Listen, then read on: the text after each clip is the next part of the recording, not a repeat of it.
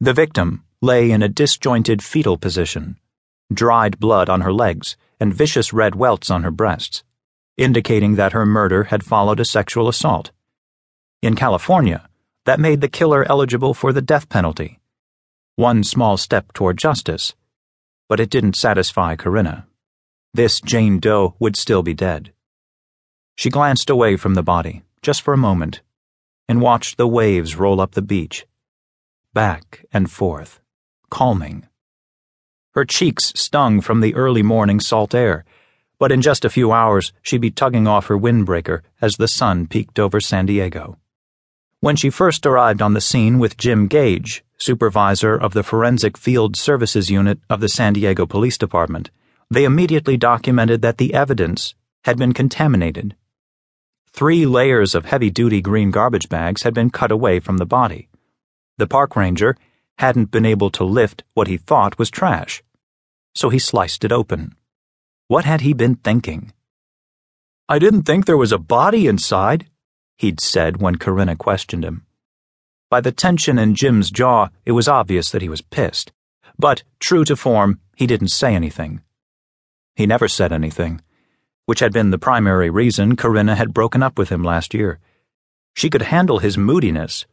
She had 4 brothers. She could put up with almost anything, but his refusal to talk about what bugged him, on the job and off, was a relationship breaker. Or maybe they hadn't loved each other enough to make it work.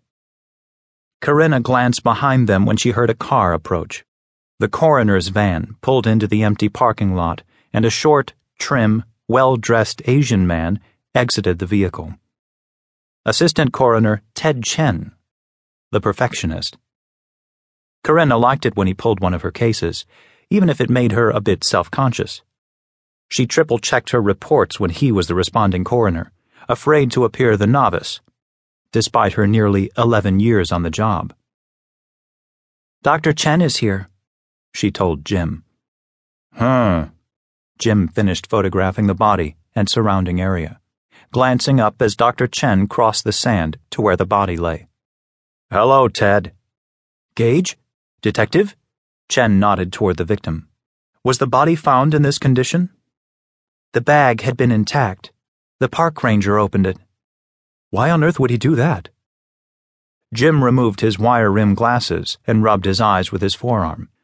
"Thought it was filled with garbage and planned on taking multiple trips to dispose of the contents."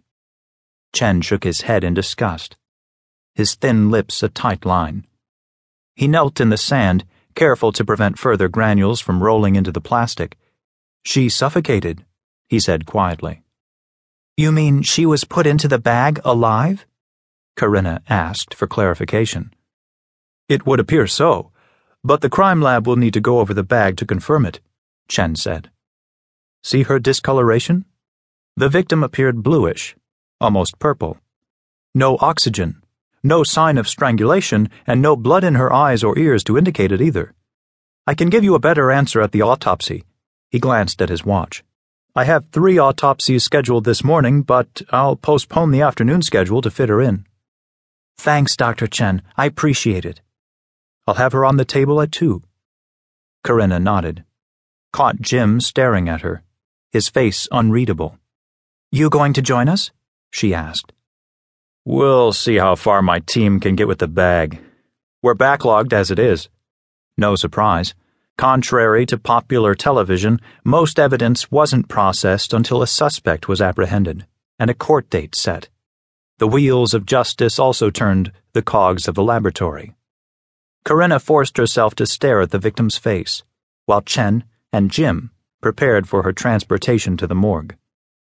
She looked so young. 18, maybe. Was she a college student? There were 2 universities within spitting distance of the beach. Maybe she was still in high school. She thought about her baby sister. Well, Lucy wasn't a baby anymore. She was a high school senior, and smart enough to go to just about any college she wanted.